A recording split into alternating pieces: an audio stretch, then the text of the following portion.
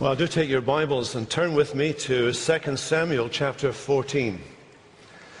One of the things that's dawning on us as we study these books of Samuel is how frighteningly honest the Bible is about the character flaws and bad behavior of those who are its greatest heroes. There's no airbrushing of the great characters in the Bible story. And when you consider that the events that are recorded here are probably noted down in official documents during the lifetime of David, it is amazing that he should allow some of this stuff to ever reach the light of day.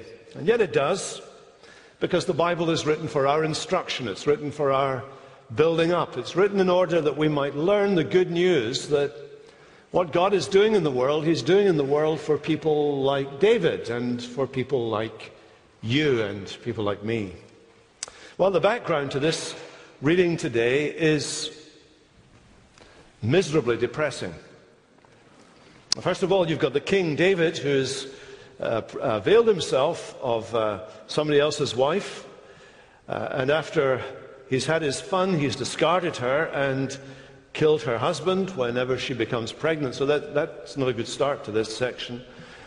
Then his son Amnon, who is the heir to the throne, has raped his half-sister. David's daughter, Amnon's half-sister, has raped her and discarded her. One of the things that we read is that Amnon is described twice in the text, in chapter 13, as being a disgrace, who acted disgracefully. The word Nabala means a disgraceful thing. The word Nabalim means that he was a disgrace. His father David had once met somebody like that. Earlier on in the story, his father David had encountered a man who was a disgrace. The same language is used. But at that time, when he'd set out to deal with that man and to get rid of him, to rub him out, the man's wife, Abigail, had met David on the road and had dissuaded him, had made David see sense, had talked him down from his determination to kill Abigail's husband, who was a disgraceful man who acted disgracefully. But in the story of Amnon, who raped his sister Tamar, there is no such individual. There's no Abigail to talk anybody down from violence. Because Amnon had a brother, younger brother. This younger brother was the brother of Tamar, the girl who was raped. And she'd fled the scene. She'd fled the scene with her clothes torn, crying out, feeling utterly used. And she'd reported it to her brother Absalom. That's the first point at which we begin to get a sense that Absalom is not reacting properly to the grief of his sister. He's the one who talks her down from taking this matter to court. He dissuades her from going public on the issue. He tells her to be quiet, and he takes her into his own home, probably as a control thing, to keep her from being out there in general circulation, talking about what has happened, and thereby making the disgrace more widely known. Absalom effectively silences her. That's not good advice. When someone has been raped, they need to be encouraged to see it through so that there is justice done. But Absalom silences her. And he doesn't act the way you would expect a brother to act. I mean, if I had had a sister who was dealt with like this, I would be round at this guy's door, especially since I know who did it, especially since who did it is part of the family, especially since it involves incest as well as rape. I would be down at his door. I'd be kicking the door in. I'd be smashing his face. I'd be doing other unmentionable things to him. And if in the course of it he died, that would be manslaughter, because I would be doing it out of righteous rage. I think that would get a manslaughter. I'm just looking at my legal counsel here. I would certainly hope that he's the prosecutor, he's no use. But I would hope that I'd get off with a charge of manslaughter. But Absalom doesn't act like that. There is no immediate reaction from Absalom. He suppresses his reaction for 2 years. He doesn't do anything. For 2 years, he does nothing. At the end of 2 years, he sets up a scenario in which he gets Amnon out of town into a different territory, away from courtiers and armies. He allows 2 years for talk to die down, for everyone to be off their guard. He sets Amnon up, and then he puts his own men and allows his own men to go and kill Amnon. In other words, he kills Amnon in cold-blooded murder. It's not an act of rage. It's not a fit of anger. It is cold-blooded murder. And when we realize that Amnon is the heir to the throne, and when you read the rest of the story in this book and discover that Absalom is determined that he will have the throne, you begin to realize that Absalom has used his sister for political ends. In other words, the rape is now made worse by the way in which she is treated by her own brother, her other brother, her flesh and blood brother. And she's quiet in his household while he pursues his own purpose. Well, Absalom kills Amnon. He then leaves to go to Syria, which is where his mother came from. Syria is an idol-worshipping area. There's no doubt his mother brought her idols with him. It may very well be that Absalom is a worshipper of idols along with his mother. And that's where he is. He's in exile. And David is in Jerusalem. And David is thinking about Absalom. Now let me read to you verses 39 and verse 1. 39 of chapter 13. Let me read it to you as it is in the English Standard Version, the ESV. Let me read this. The spirit of the king longed to go out to Absalom because he was comforted about Amnon since he was dead. Now Joab, the son of Zeruiah, knew that the king's heart went out to Absalom. Now, if that makes sense to you, good. I want to just change the wording a little bit because there's a number of things you need to know. Number one, the word spirit is not in the Hebrew. It's not in the Masoretic text. The verb to long, when it says that David longed for Absalom, the word to long there is a stronger word that suggests that all the feeling has been used up, everything that has been kept has come to an end. The Hebrew says he was grieved. How was he comforted about Amnon because he was dead? He was grieved about Amnon because he was dead. And the words to go out to Absalom, are used in Deuteronomy, for example, Deuteronomy 28, verse 7, of going out to war, of marching out to war against. Professor Bruce Waltke translates it like this. King David longed intensely to march out against Absalom, for he was grieved about Amnon. Joab, the son of Zeruiah, he discerned that the king was ill-disposed towards Absalom. I suggest that that probably helps us to understand the little pantomime that takes place from verse 4. Because Joab knew that the king, David, was intransigent. He is against Absalom for killing the crown prince, the heir to the throne. But Joab, who is David's commander on the field, Joab knows best what to do in the interest of the kingdom.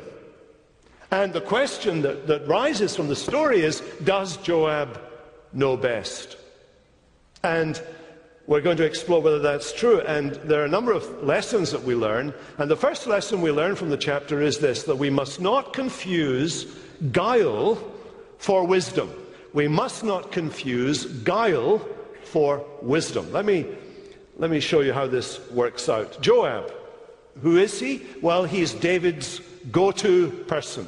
Whenever David has something he wants done, especially any dirty business he needs done, then Joab is the man you want to have go do it, because he is utterly loyal. He is a political animal. He is devoted to Israel. He is utterly loyal to David, and he is committed to the Davidic dynasty going forward. Okay? He is committed entirely to that.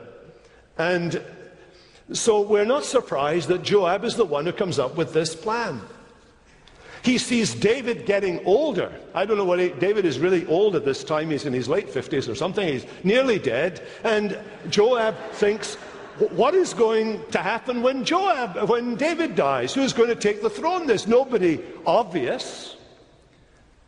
I mean, there's Bathsheba's son Solomon, but we know that Joab doesn't like that connection, doesn't want there to be any tarnishing of the name of the Davidic dynasty at all in this whole thing. So no, he's, in Joab's mind, he's ticked off the list. The only person obvious is the one person who's still alive, and that is Absalom. And so Joab thinks, in order to sustain the stability of the realm, in order to make sure that the dynasty goes forward, why do I even use the word, that it goes forward, then Absalom needs to be repatriated back to Jerusalem and put in place to succeed the king. That is Joab's ultimate goal. And in the pursuit of that goal, Joab sets up this little pantomime that you find from verse 4. He finds a wise woman of Tekoa. And the use of the word wise there is a little signal to you. You're to ask yourself the question, is in fact she wise? Is this wisdom? Or is it something else? And I suggest you watch out, because it's guile rather than wisdom. So he employs this woman. Why does he employ a woman? To try and stop David in his intransigence and in his being against Absalom. Why? Because he wants David not to do anything ultimately. He doesn't want David to have Absalom executed. You see, I mentioned earlier there was a time in David's life when David found someone who was not a good person, like Amnon, who was a disgraceful person. And at that time it was a woman who had talked David down. It was Abigail who had talked David down. So Joab, as he's thinking, thinks he seems to listen to women, David. So I'll send a woman. So he finds a suitably articulate, intelligent woman, and he sends her, and he gives her the lines that she should use. And he sets up a little scenario. It looks very like an earlier scenario when David had sinned with Bathsheba. Nathan the prophet came, and he told a little story, a little parable as well. And the effect of that parable was to get to the conscience of the king. And the king had eventually seen the reality, and he'd been convicted of his sin. And he'd reversed course, and he had poured out repentance to God. These things are in Joab's mind, so he gets a woman to go. He thinks he listens to women. He gets her to do a similar rerun of the Nathan kind of thing. He gives her a parable to tell. It's quite straightforward. She has two sons. The two boys are out in the field one day. They have a quarrel. They get into a fight. And in the course of the fight, one of the boys dies. Manslaughter. I think manslaughter. No malice aforethought suggested. It was an accident. But now the clan is against this boy who has killed his brother. They're out to get him. And she's come to David. So she tells him she's come to David because if this second boy dies, that's the end of her story. She's nobody to look after her in her old age, as if nowadays they would. But she's no one to look after her in her old age. More than that, her husband, who's dead, now has nobody to carry on his name, to be immortalized in Israel. That was very important to them in that culture. It's all going to come to an end. She comes to the king and she says, what am I going to do? What are you going to say to me in this situation? So look at verse 8. What does the king say to her? The king says to her, okay, thank you for sharing. Go to your house and I'll get back to you. I'll get back to you. And of course, that kind of language, don't you? You get that all the time. People say that to you and they never get, they're never going to get back to you. I mean, I try this on with these people that call. They call the house, they offer me all kinds of stuff. They offer to change all my savings into gold, or all this kind of crap that comes in the... And I say, well, I'll get back to you. Give me your number, I'll get back. They don't like that. I know why they don't like that, because they know there's no way that I'm ever going to get back to them. And David says to this woman, go on, and I'll get back to you on that. But she won't take it. She will not. She is assertive. She comes back to him and she says, well, don't just send me away like that. I need a response. I need some kind of reaction from you. I need you to tell me what you're going to do. What is your verdict on this? I need a verdict. I need you to make a decision. Now, you men here, you know how hard you find it making decisions, don't you? David is like us in that respect. He doesn't want to make a decision on this one. It's too tricky to make a decision on.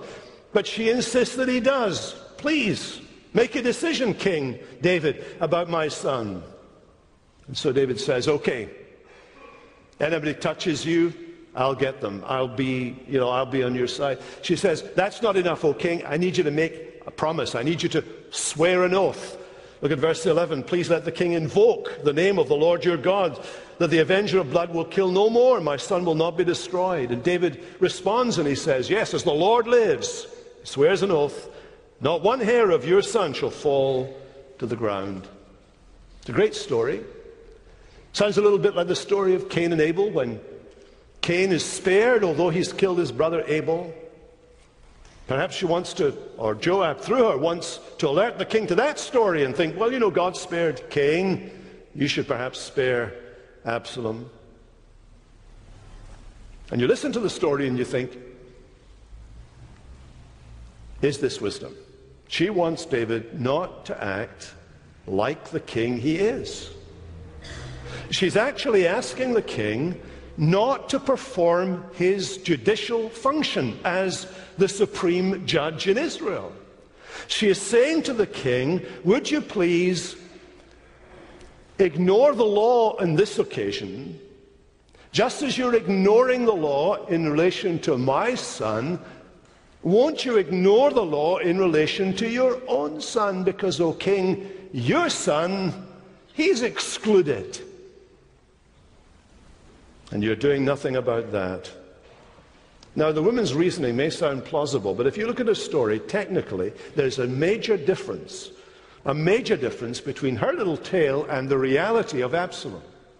In her little tale, as I said, manslaughter is what happens. It's an accident. In Absalom's case, it is premeditated, 2 years in the planning, murder. What Absalom's crime calls for is not mercy, but justice.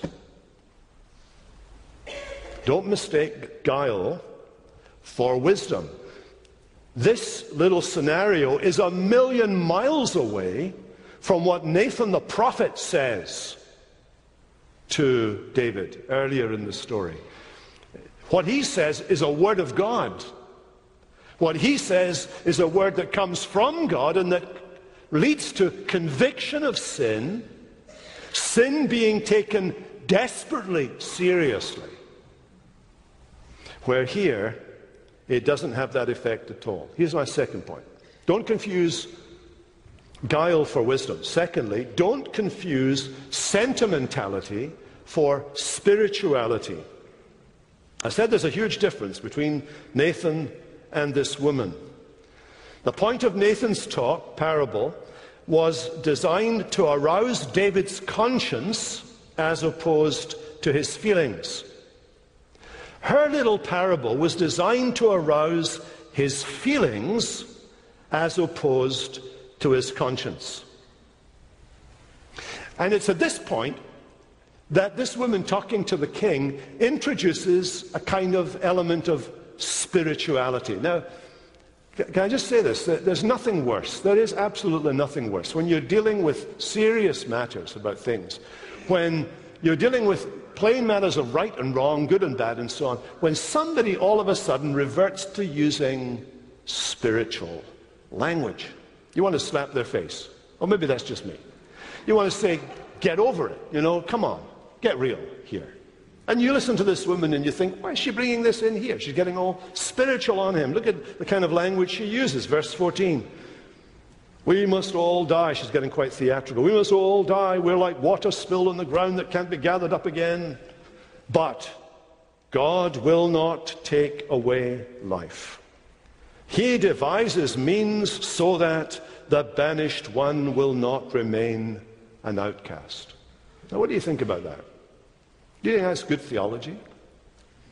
God will not take away life. Is that true?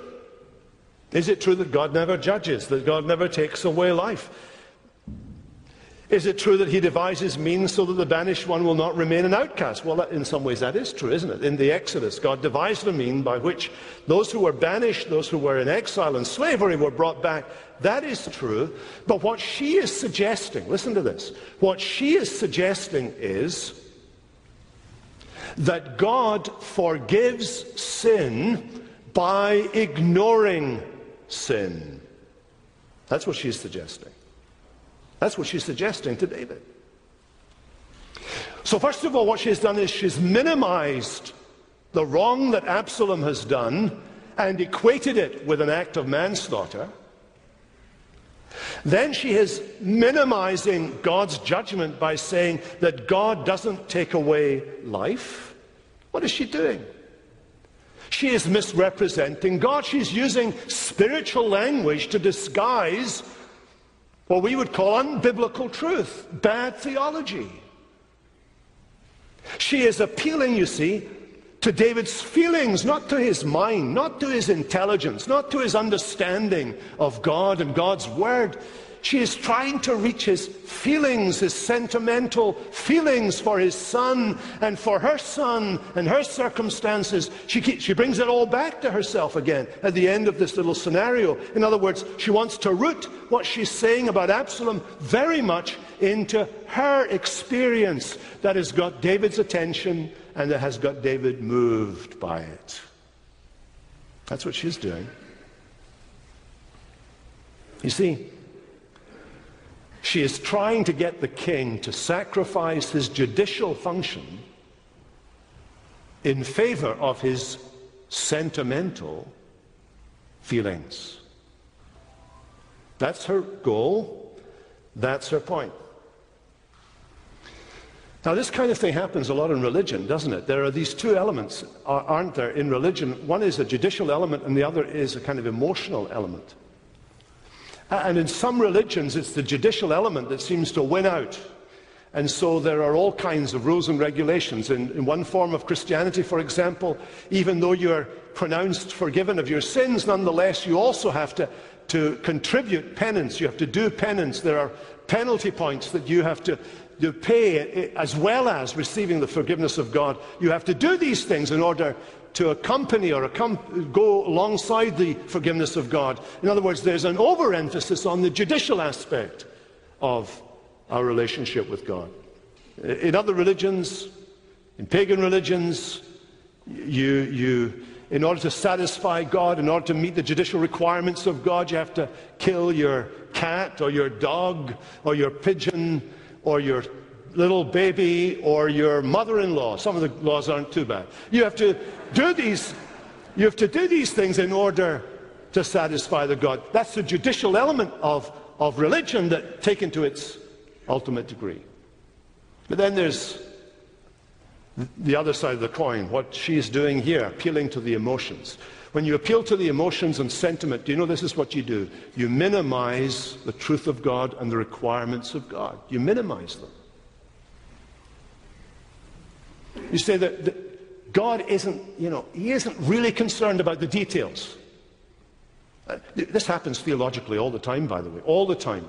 Theologically, what we do is we minimize the standards of God's Word. And we say, well, although the Bible says there was an Adam, it doesn't really matter whether there was an Adam or not.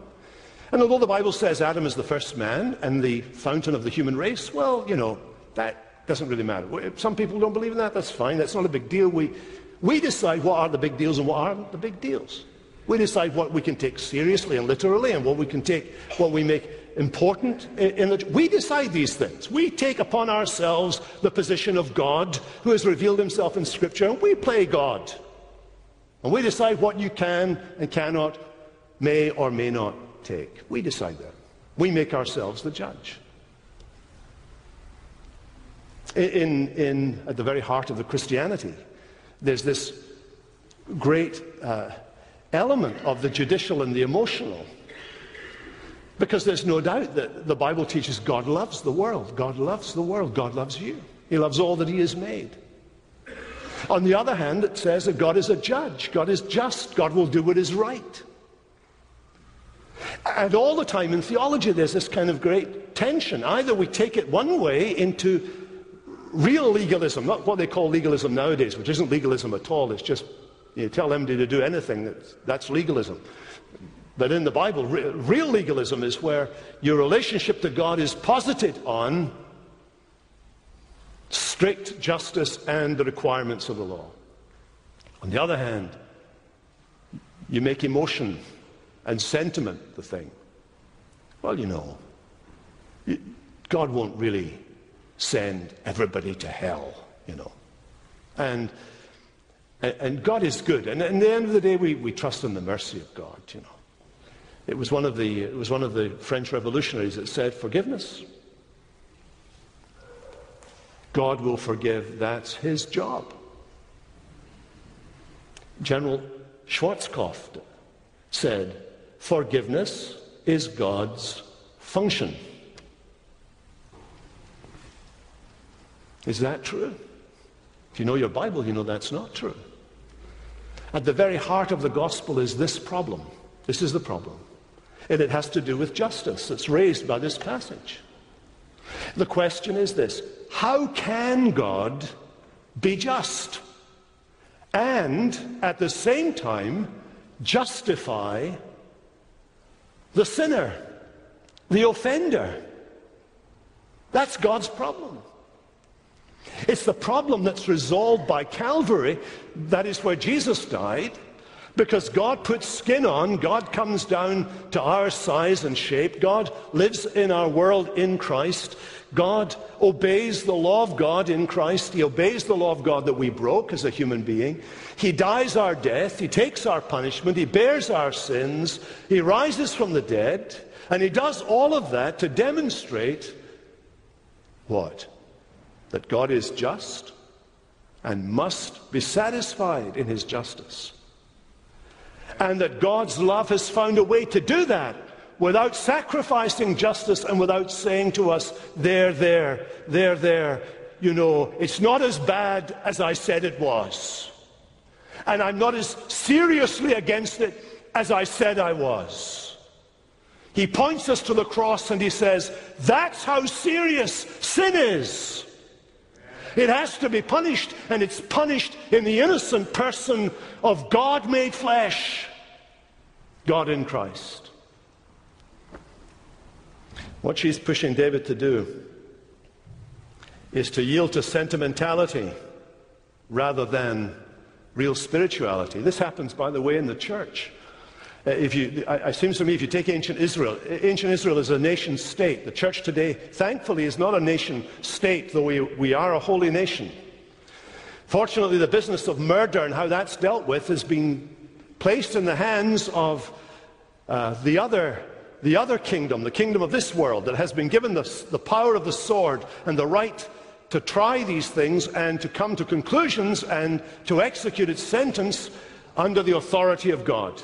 The powers that be are ordained of God. Fortunately, that's their business. The church, however, has to police itself. And how often in policing ourselves do we overlook sin out of sentiment? Now, we're better with moral sins, because everybody's outraged by moral sins. So we can deal with those relatively effectively. The real things are the spiritual sins of theological error. We get all sentimental about this. especially if we have to discipline a friend of ours or a family member of ours. People with whom we share real affection. We don't want to do that because we don't want to hurt them. In controversy, well, it's hurtful. People get hurt in controversy. So, this is a battle for truth. David loses the battle here. He descends into sentimentality.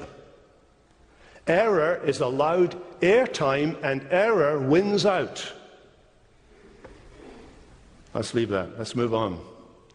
A third lesson. We mustn't confuse glamour and godliness. You look at verse 25. It seems to come out of the blue. Verse 25 through to verse 27. We didn't read it, so I'm going to read it to you now. You ask yourself, why is this in the Bible? Okay, why is this even being noticed? Now, in all Israel, there was no one so much to be praised for his handsome appearance as Absalom. Let's just go looking around there, see if there's anybody I could use as an illustration, but no. So, here it is, and you'll see why. From the sole of his foot to the crown of his head, there was no blemish in him. And when he cut the hair of his head, for at the end of every year he used to cut it, when it was heavy upon him, he cut it. He weighed the hair of his head 200 shekels by the king's weight, about 6 pounds or something. There was born to Absalom 3 sons and 1 daughter whose name was Tamar, and she was a beautiful woman, like her aunt. She was a beautiful woman. Now, what are you to take from that? What's the take home from that little paragraph in the Bible? Here is a beautiful man with a beautiful family. Here is the picture of health and virility. The paparazzi of those days would be going around snapping little pictures of this man and his family wherever they went on vacation because he was so popular. You pick up a magazine at the grocery store in ancient Israel and there would be a picture slap dab in the middle of Absalom with his hair, posing. I know he posed because he loved himself. I know he posed because we know how much his hair weighed. And the only way you know that is if he was doing it himself and telling people how much his hair weighed. This guy really loves himself. I mean, there may be little old ladies there lining up outside the palace that Absalom lives in and saying, could I have a little strand of Absalom's hair? Ooh, so exciting. But you know, we've heard it all before. Do you know the story? It's funny, isn't it? Yeah. You know the story, you've heard all this before. Back in 1 Samuel chapter 9, verse 2, there was not a man among the people of Israel more handsome than he, Saul. From his shoulders upwards, he was taller than any of the people. And when Samuel had gone to find a replacement for Saul, he went to the house of Jesse, who had many sons, and he looked at the oldest one, Eliab, and he thought, Eliab, well, he looks handsome. He would look good on the cover of Vogue magazine or whatever magazine, Men's Health or something, or whatever. I don't know the magazines because I never read them. But there you go. He'd look good on the cover of the magazine. And the Lord said to Samuel, do not look on his appearance or on the height of his stature, because I have rejected him. For the Lord does not see as man sees. Man looks on the outward appearance, but the Lord looks on the heart. God looked at the heart of Absalom. It was rotten to the core. Rotten to the core, as we'll see, as the story progresses. And whatever emphasis is put on what a person looks like in the Bible, this is not because the Bible doesn't like beautiful people. Of course it does. David was a beautiful person. But whenever great emphasis is put on this in the Bible, it's in order to tell us a lesson, to teach us this, that image, presence, style don't tell you anything about the character of the person. They don't tell you anything. We don't learn that lesson, do we? When we're looking for senatorial or presidential candidates, very often we like people who look good on the media. They look good on the podium. They present themselves well. We look at these external things and we judge the book by its cover. Very often we get it wrong because we don't know the whole story. And in the church today, what do we want? We want people who are media savvy and market sensitive, leaders that are marked by style rather than substance. But when you read the Bible, you find the Bible stresses godliness over giftedness, character over charisma, faithfulness over faddishness. Don't mistake glamour for godliness. Then the last thing I need to say is this. Don't confuse opportunity with providence. David brings him back. David lets Absalom live in another house. He doesn't see him. David will not receive him into his presence. I think David has brought him back, but David is not comfortable. He knows that what he's done is he's brought back someone who is a murderer. Everybody knows he is a murderer.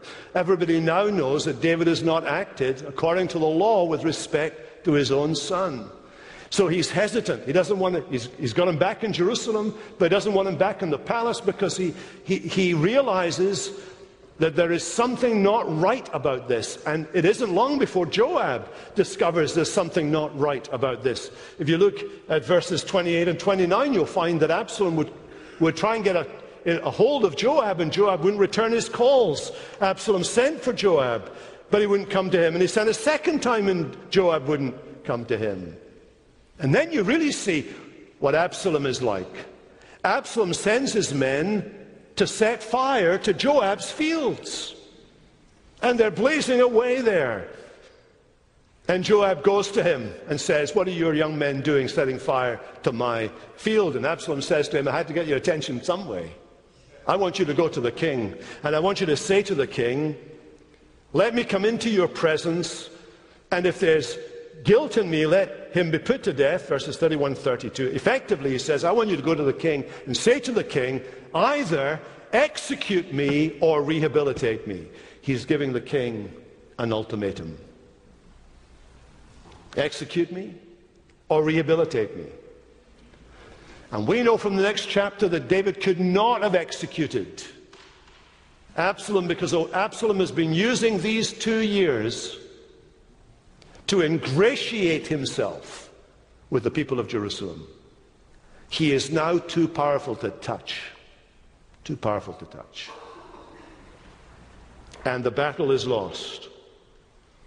And so we read at the end of the chapter, verse 33, he came to the king, bowed himself down, made a great show of bowing before the king. He bowed his face to the ground before the king, while despising him in his heart. And the king kisses him. If you had asked Absalom, how come this has all worked out like this? You murdered your brother, you went into exile, you came back to Jerusalem, now you've been kissed by the king. He would have said to you, it's the providence of God. Back in July 20th, 1944, a military conference was in progress. A briefcase had been placed by some very brave men underneath a desk. It suddenly exploded a few minutes later, and the intended victim, Adolf Hitler, stumbled out through the fog of the explosion, bruised and tattered, but still alive. And when he met Mussolini later that day, still in his uniform, and showed him the room where the explosion had taken place and the damage to his uniform, he said to Mussolini, I regard this event as the pronouncement of divine providence. It is God's intervention. Look at this room. Look at my uniform. When I reflect on this, I know nothing will happen to me. Clearly, it is my divine task to continue on and bring my great enterprise to completion. Here is Absalom, driven by hatred, guilty of cold-blooded murder, with friends in high places, using sheer arrogance to push others to get his own way. And when we see Absalom's advancement and the movement from murderer on the run to home in Jerusalem, being kissed on the cheek by the king, we wonder, why are things working out for this young man? On the one hand, God's going to use it to strengthen and teach David in his faith. In another sense, ultimately, it's going to lead to the punishment that Absalom deserves. But in the meantime, it looks as if he's got off scot-free. Sometimes there are people like that in your life, aren't there? There are people for whom everything seems to go well, and you wonder, why is it that the righteous suffer and some people like them succeed? And the answer to the passage is, you haven't seen the end of the story. There's more to come. And in your story, that's true too. You haven't seen the end of the story. Don't jump ahead of yourself. Keep trusting in God. And as far as the church is concerned, we learn this: to beware of growing older and softer. To beware of the danger of older men and women to not be as sharp in their lookout for error or evil, and to mistake those fuzzy feelings of sentimental fluff with true spirituality or godly discernment. Let's pray. Father, we pray that you would please, by your Holy Spirit, help us to learn from David, caught out as he was by these schemers, Absalom and Joab, and the woman who is the sidekick of Joab, and was taken aback, taken on the wrong foot, and who fell in this area. We pray that we would be sharp in our thinking. We pray that we wouldn't let sentiment override principle and duty. The duty of defending what is true, the duty of defending our faith, the duty of living godly in Christ Jesus. We pray this in Jesus' strong name. Amen.